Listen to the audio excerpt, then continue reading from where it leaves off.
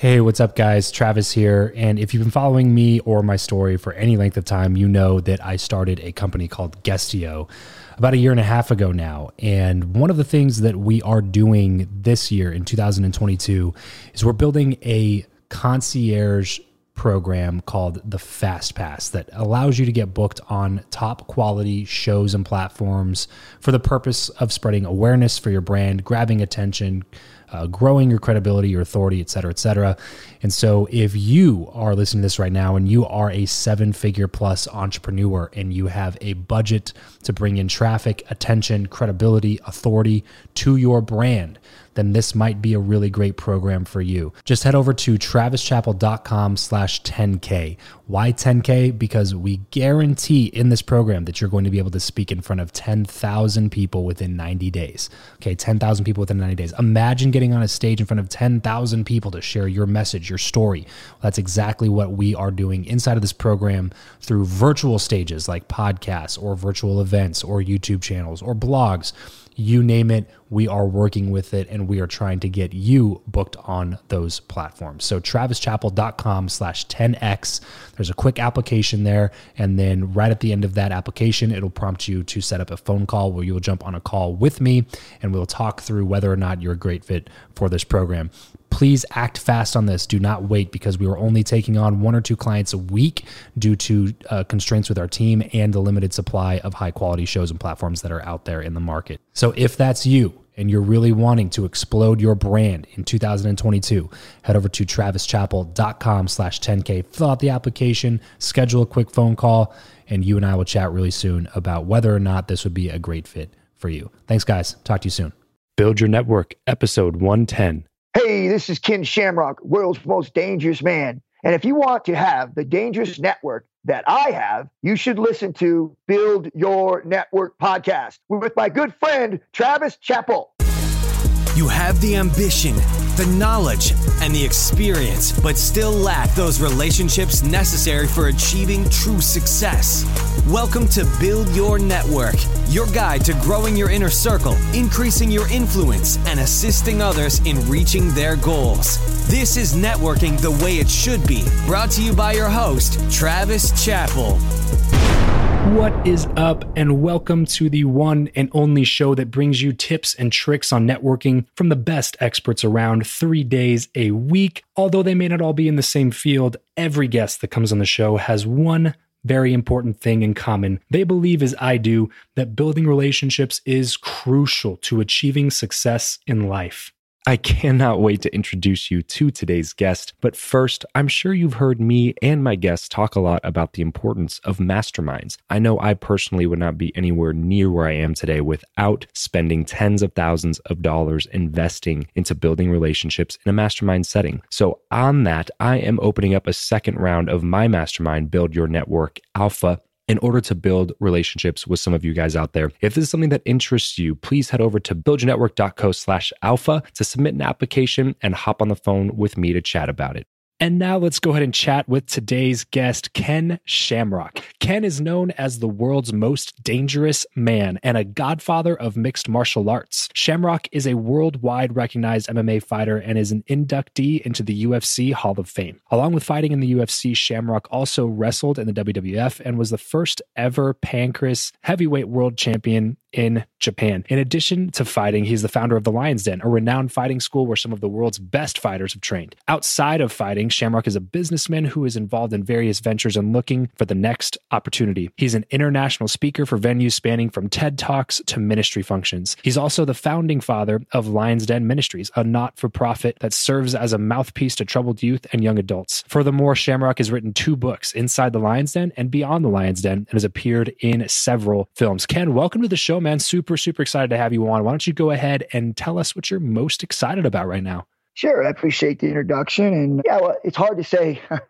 what I'm most excited about because I've got multiple ventures going on right now and nothing's really written in ink yet, but the ideas are exciting and the future looks really bright for a lot of them. And one of them is called CE3. It's about matching up celebrities and entrepreneurs together, celebrities who have have kind of ran their journey through whatever it is that they're doing, whether it's sports or acting or whatever it is they did. And they've come kind of towards the end of their career. And everybody kind of realizes that time when it's coming, and it's just like you start panicking, like, where am I going to make my money now? Even though you have money put away, but you still got to live for another 50 years. Right. And so you start thinking about, hey, what am I going to do now? And so we match up these hotshot entrepreneurs with these celebrities to be able to leverage what they've already created, which their popularity, everybody knows them, be able to leverage that towards startup companies, businesses that need marketing and need eyes on product and stuff. And so we set up strategic partnerships through these entrepreneurs with these celebrities. And so that's exciting. It's like I said, we're in the process of building that.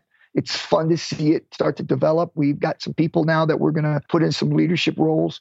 And so that's fun. And we got another thing called Pocket Shot. It's like a slingshot, but you carry it in your pocket because of the way it's made up. It's like some tubing and a bracket that you can put a BB in and fire out. So that's kind of like a toy thing. Yeah. It's fun to get involved with these different things, right? Even towards being a kid again. So that there has been fun, and I really enjoyed that. We're looking into doing a reality show where we're looking for the world's most dangerous fighters. And so that reality show, we've had several meetings. Things look really good. And so next step, I think we're actually putting the plan together, and we'll be moving forward on it sometime in the fourth quarter of 2018. So that's kind of some small things that we're in the process of doing. We got other things, but those right there are exciting for me. Really cool. Really cool. Yeah. Well, and we'll take a little bit more of a deeper dive into those things throughout the course of this interview, but I want to kind of take it back here, Ken, and talk about how this all started. So talk to me about what happened when you were a child growing up, like how who you are today came out of your childhood experience. Like, have you always been a fighter? Oh, yeah. With some of the experiences I had as a young kid, even at 5 years old, a lot of people can't understand some of the stories I talk about being 5 years old and getting jumped in the bathroom. And, because I was at the time I was in a kindergarten or whatever they called it at that time, daycare or whatever, but it was at a middle school or little school, grade school, where we would walk to school, my two older brothers. And I was 5 years old. I want you to think about that for a minute. Most people can't even understand that, but people who come from that type of atmosphere do understand that there's kids that develop, and they have to because of their environment and the situation that they're in. And so that really, I think it solidified that I was a fighter, that I wasn't going to just lay down and die and let people walk over me. And it was just something that was in me. And it because of my situation, I was able to tap into that, unconsciously tap into that no quit, never give up type attitude. Yeah. And talk to me about the environment that you were around at this point. Like, were your parents, and where were you growing up at, all that kind of stuff? Well, my biological father, who I'm in touch with now, good guy, he struggled early on in his life with some different situations and ended up separating from my mother and my biological mother. And so she was trying to raise three kids and work, and we were left home a lot, fending for ourselves, sometimes no food.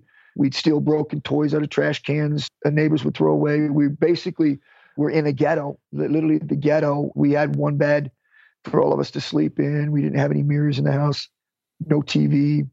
It was just really a rough thing. But like I said, it's really interesting to see the power of human beings when they're put into an adversity and what they're capable of doing when in their minds, there's no boundaries of what they're capable of doing because of their situation. Yeah, right. So at this point, you are living with your biological mom up to what age? And then you hit a certain age, and then you start bouncing around in the foster care system. Is that correct? Yeah, I was 5 years old. And then I think probably about 6, 7. I can't, like I said, it's a long time ago, but we moved from there. She met a guy out of the military, packed up, moved to Napa, California. By the time I was 10 years old in Napa, California, I had strong arm robbery. I'd been stabbed, and I was put into juvenile hall. And from that point on, I spent, from the time I was 10 years old till I was 18 years old, in placement. And I failed a lot of different ones till I ended up at the Shamrock Boys Home, where Bob Shamrock, who owned the home, and Dee Dee Shamrock, who owned the home, took me in as one of their 18 boys that they had.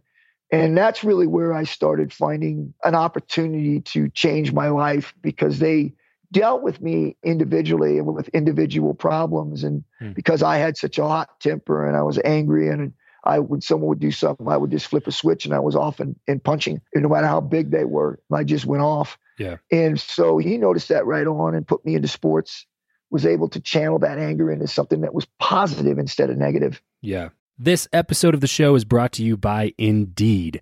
We are driven by the search for better. But when it comes to hiring, the best way to search for a candidate is not to search at all. It's to match, and match with Indeed. If you need to hire, you need this platform, guys. I'm telling you, Indeed is your matching and hiring platform with over 350 million global monthly visitors, according to Indeed data, and a matching engine that helps you find quality candidates fast.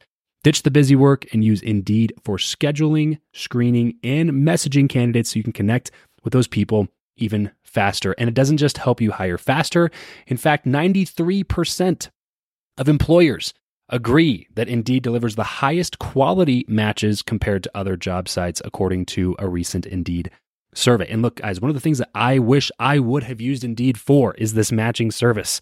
You can search and search and search and search and search all day long, but to actually be presented with quality candidates, like hiring a recruiter for you that's presenting people that has actually done the work to vet them and bring quality people in front of you, that work by itself is the fact that it's done by a software instead of like a team of high quality recruiters is pretty insane. So they leverage over 140 million qualifications and preferences every single day, which is why Indeed's matching engine is the best one that you can use. It's constantly learning from your own preferences. So the more you use it, the better it gets at doing the job for you.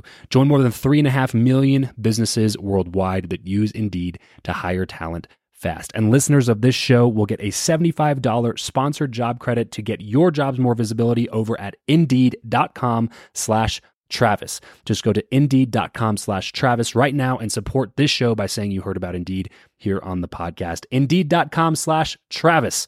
Terms and conditions apply. If you need to hire, you need Indeed. Yeah. So at what point along the way, like I assume you weren't like boxing in high school as far as a sport goes. So you were doing like traditional sports at this point, right? And then you were basically just kind of a street fighter, just a scrapper, always getting into fights, getting into trouble and that kind of stuff. So at what point were you actually starting to realize like this is something that I want to actually pursue professionally? Or did you ever come to that point? Well, no, I didn't until I actually did it. You know, I was in Mooresville, North Carolina. I was doing pro wrestling. And Dean Malenko was staying at my house at the time, and we were traveling, going to these different house shows. And I remember he showed me this videotape, and I watched this thing. I'd never seen it before, where guys were doing open hand strikes to the head, closed fist punches to the body. They were kicking, they were kneeing, and they were actually throwing, you know, suplexes and different throws. And then when they hit the ground, they were working for all these joint manipulations, leg locks, arm bars, and chokes. And so I just looked at this and I went, where is this? And he said, well, they're training over in Florida, in Tampa at my dad's place. And he says, but they go over to Japan to fight. I said, man, I want to do that. And he looked at me and he goes, that's not fake. That's not entertainment. I looked at him. I said, I know. I said, that right there is the real deal, man. I want to do that. Kind of looked at me like crazy. He said, hey, I could bring you, introduce you to Sammy, who was the promoter for the U.S. at the time. And so he made the introduction. I went down to Tampa. I kind of did a tryout down there, kind of thumped everybody they had down there. And then they put me 2 months later. Sammy goes, hey, come on down to Japan. We'll want to look at you. So I go to Japan and I went through a tryout there and got the tar kicked out of me.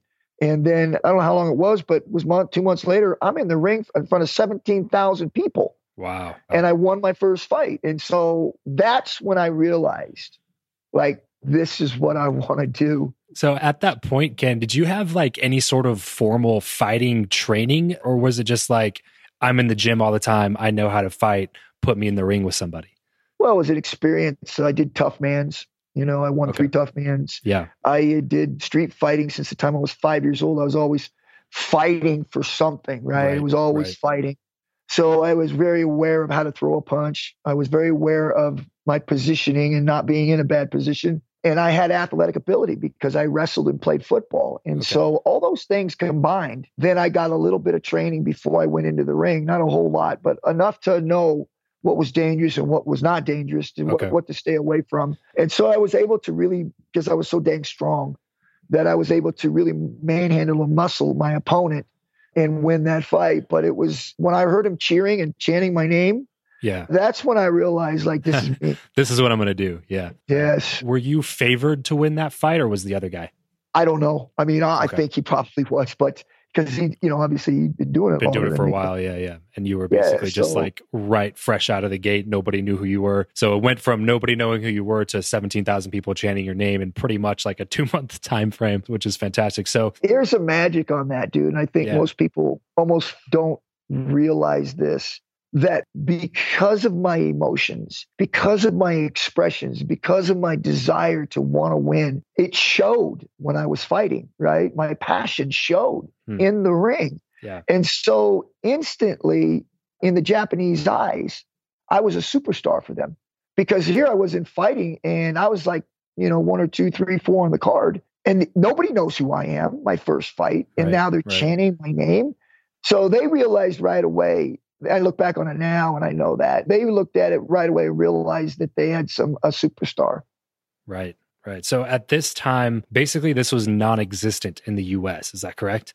Yeah, there's no. Yeah. Yeah. So how long was it until like the UFC started to actually form and you started to realize that you could actually do this back in the States? I was doing this 2.5 years. I became the first pancrase champion. My career was just skyrocketing. I mean, I started getting known all over the world through the Pancrase organization. Okay. It came up with Art Davies, this No Holds Barred Ultimate Fighting show was coming to town. And one of my students had shown me this flyer. And I was like, dude, that's wrestling. And he goes, no, man, it's not wrestling. This is real. And I was like, no, it's not, man. It's No Holds Barred. It's like, that's pro wrestling. And he goes, no, I'm serious. It's a fight. So I said, all right. I called Art Davies and I started picking his brain. I said, so this is real, right? He goes, yep, absolutely real. Anything goes. He goes, yeah, I can kick him on the ground. I can headbutt. He goes, yep.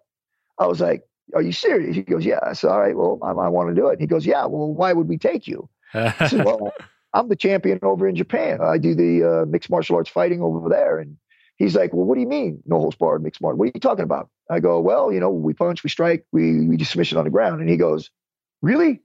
So now there's nobody else in the tournament that does that except for Royce Gracie, because no one does it here, right? So he's like 30 minutes later, he calls you back and said, you're in. So at first it was kind of like you call him up and you're like, hey, I want to do this. And then he's like, whoa, wait, I didn't ask you to do this. Why should I even take you?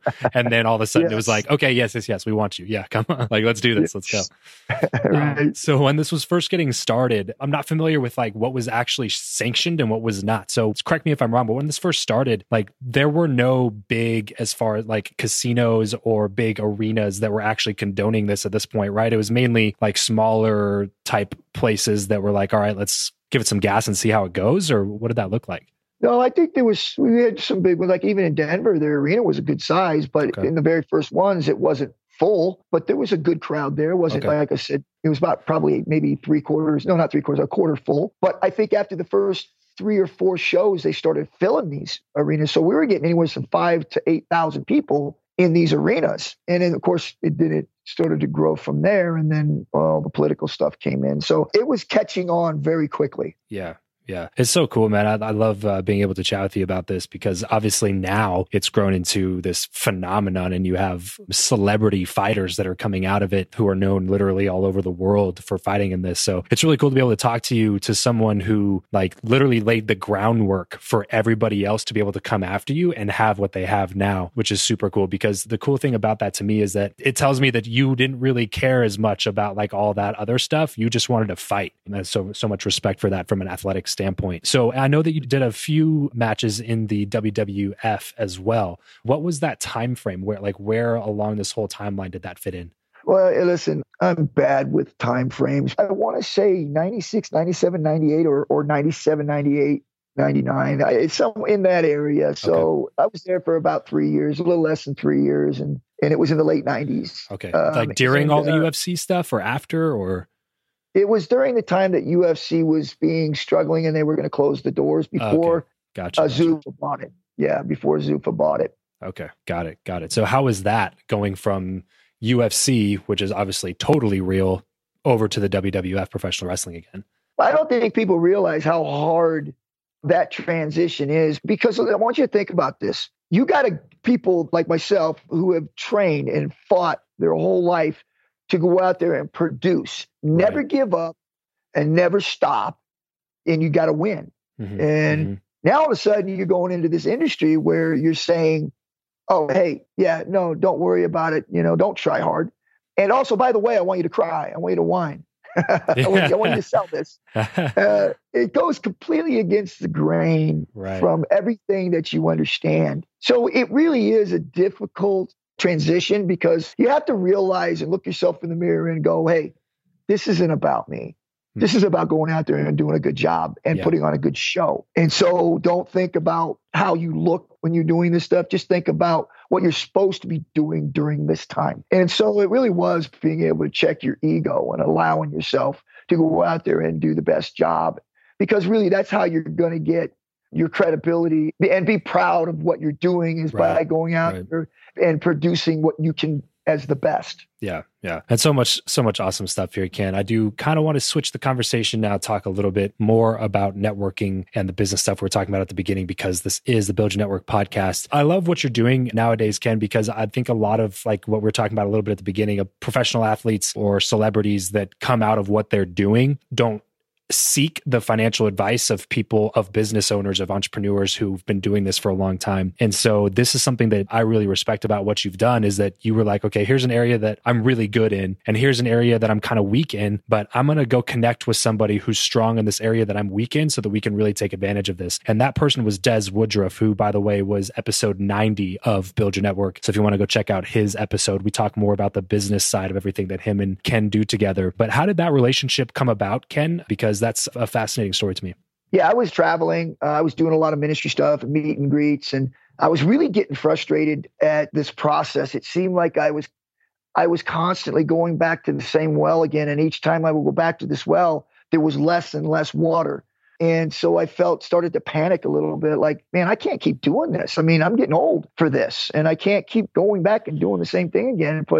And I know I'm worth something. I know I built this thing here, but how do I leverage what I've already built towards making money? How do I do this? Mm-hmm. I had ideas, I had thoughts, but to be able to implement them, have the right connections to do them, there was just a lot of stuff that I struggled with. Right. And so I remember I was going on this trip, and it was a ministry trip, and I was speaking at this church. It was Indianapolis. And I remember I got picked up by Des, and he had actually volunteered to drive me around because he's an entrepreneur and recognizes an opportunity. Yeah, absolutely. He realizes like, this is a way for me to be able to be in a car with a guy and be able to pick his brain on how this machine works. Yeah. And thank goodness that he is an extreme entrepreneurial. I mean, he's always asking questions about everything. So he is truly an entrepreneur. He wants to know about everything and how it can generate money. So he's questioning me on stuff and talking to me. And I'm like, one thing leads to another. And I'm talking about my website, and I'm saying, hey, my website's this, and it really doesn't have an identity. It's just there. I'm trying to make this transition from this fighter to, I don't know what. I know I'm worth something. I just don't know. And so he starts talking to me. He says, I can help you with your website. I was like, really? And he says, yeah, I could, look at it and see if we can't give it a direction. And he goes, so how does this work when you go to do these appearances and stuff? And I said, well, I come in and then he pay me $5,000, $8,000, depending on how big the thing is. And I go in, I talk and do my thing, and I go. And he goes, you do businesses or, you do motivational speaking? And I said, yeah, I go around and do different things like that. And he says, have you ever thought about, instead of taking that $5,000 or $10,000 check from somebody coming in one time, about, bypassing that and trying to maybe even have a long-term thing? You're not going to get a lot of money each month, but it'll be a residual income. You'll get a constant flow of money, by leveraging your name towards maybe advertising and drawing eyes to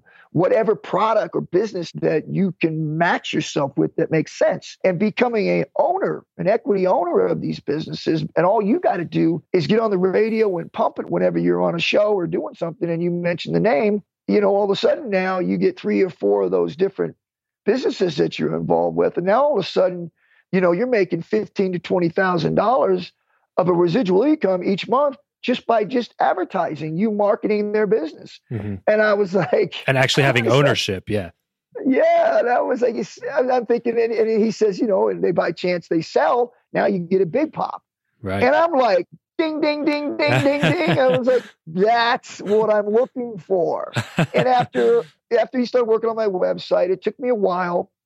to, allow him to come in because I'd had too many people said they could do things and they come in and they just keep doing the same thing that's already being done. Exactly. But after I think it was, maybe 6 weeks or 2 months or something, we had been working together on the website and coming up with different ideas and stuff and talking about how this residual and this equity thing all worked. We came to a partnership. We came to an agreement that he would help me redirect my career and help me understand how to leverage this popularity, this brand towards equity ownership and businesses that need our marketing and advertisement. So since that time, man, we really have done a lot with one another. We've created other businesses off of what we have built with our relationship. CE3 is really a mold of what we have done. Yeah, that's exactly what I was going to say next. So you mentioned it at the very beginning. It's called CE3. So literally trying to pair celebrities with entrepreneurs and basically create partnerships just like the one that you and Des have formed, which is insanely smart to be able to do that right on the tail end of like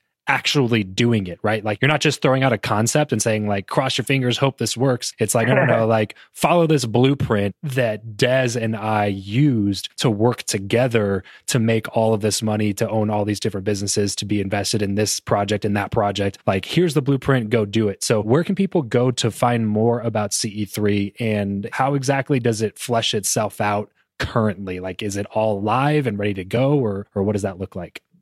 Yeah, it's ce3.co, not com, .co, ce3.co.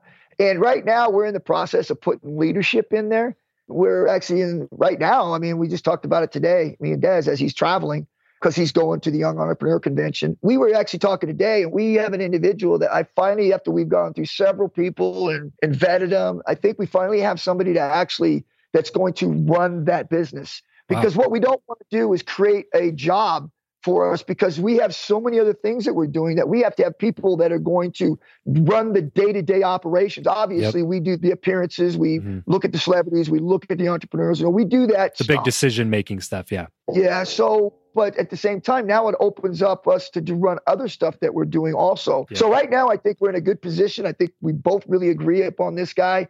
And I think probably in the next week or so, I think we'll have this guy in place and we'll be able to start really we've already done it just as a boilerplate type thing. But now once we get this guy in plate, because we've already done all the testing and all that stuff, we'll be able to start really pushing forward and start to get this thing going. Really cool. So we'll look at it from both angles here. So as a celebrity, how do you get involved with it? And as an entrepreneur, how do you get involved with it? Or is it the same process? Yeah, it's the same process. You just go to the website at CE3, you fill out the form there, and then we contact you and we figure out a way to match you, because this is the important part, right? It's not just guys come in and say, oh yeah, by the way, hey, you two guys go together and go to work. We have to really understand who you are as a person, what your likes and your dislikes are. We've got to understand what your temperament is, where you are in life. Are you depressed? Are you happy? Because matching you up with the right guy, the right entrepreneur, is key to the success. Right. So it's like a dating website for pairing celebrities with entrepreneurs. Yeah, yeah, exactly. Yeah. So cool. So except in this one, you don't get married and divorced and then broke. Yeah, you don't give away half your stuff. Yeah. Oh man, that's so funny. So, okay, I got to ask this question, Ken. This is a question I ask everybody that comes on the show. Do you believe that what you know or who you know is more important, and why? I'd have to say that you can't, the situation would, I think, weigh heavily on that decision. Okay. Because in my opinion, I believe if you know everybody, right, but you don't have anything, right, what does it matter? Right. Right? It's not going to do you any good. So I think it's got to be a balance, obviously I think that, who you know and you're in the right market of where you're at, definitely will bring you where you need to go. You getting the right connections, meeting the right people, moving up the ladder a lot quicker than somebody that has to open the doors themselves. So yeah, I think who you know is definitely something that's powerful in the right situation. But like I said, it has to be in the right situation. Yeah. Totally understand where you're coming from on that. So obviously you spent your entire career on the what, your skill level, your knowledge base, all that kind of stuff took you your entire career to do that. And now you're kind of focusing a little bit more on the who. Would that be accurate to say? No, I think right now it's really, as we talked about earlier, is on who you know, rubbing shoulders, making connections with people, and feeling the ground, as we're moving forward.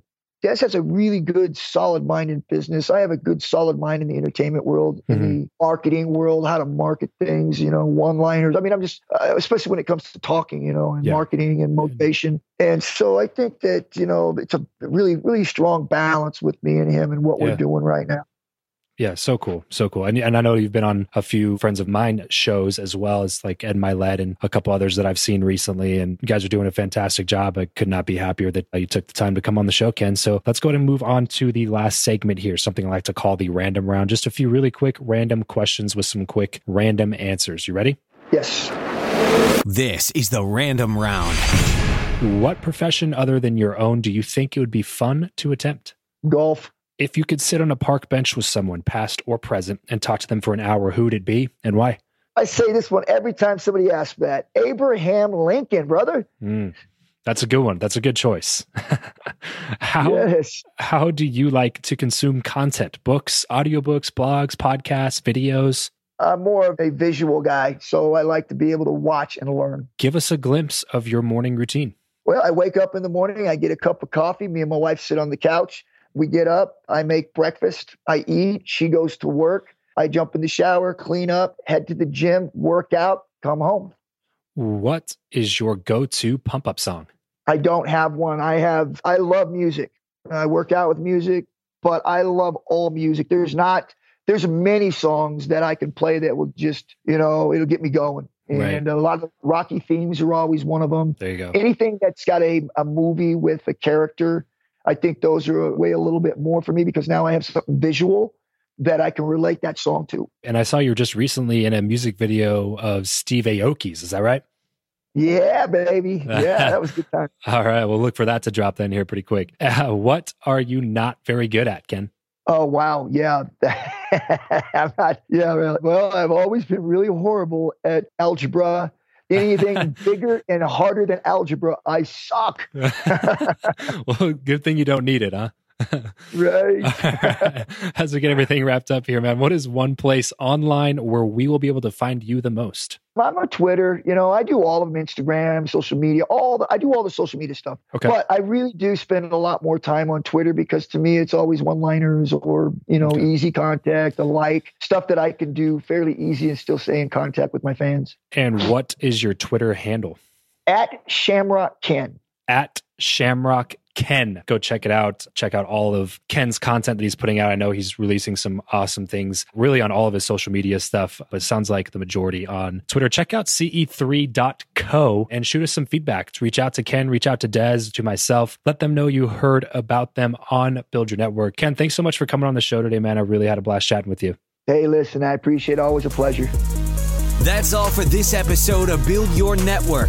Your next step is to visit byn.media/FB to join in on our Facebook group for more personal engagement, proven strategies, and tactics to reach your ultimate goals. That's byn.media/FB. Remember, you're only one connection away.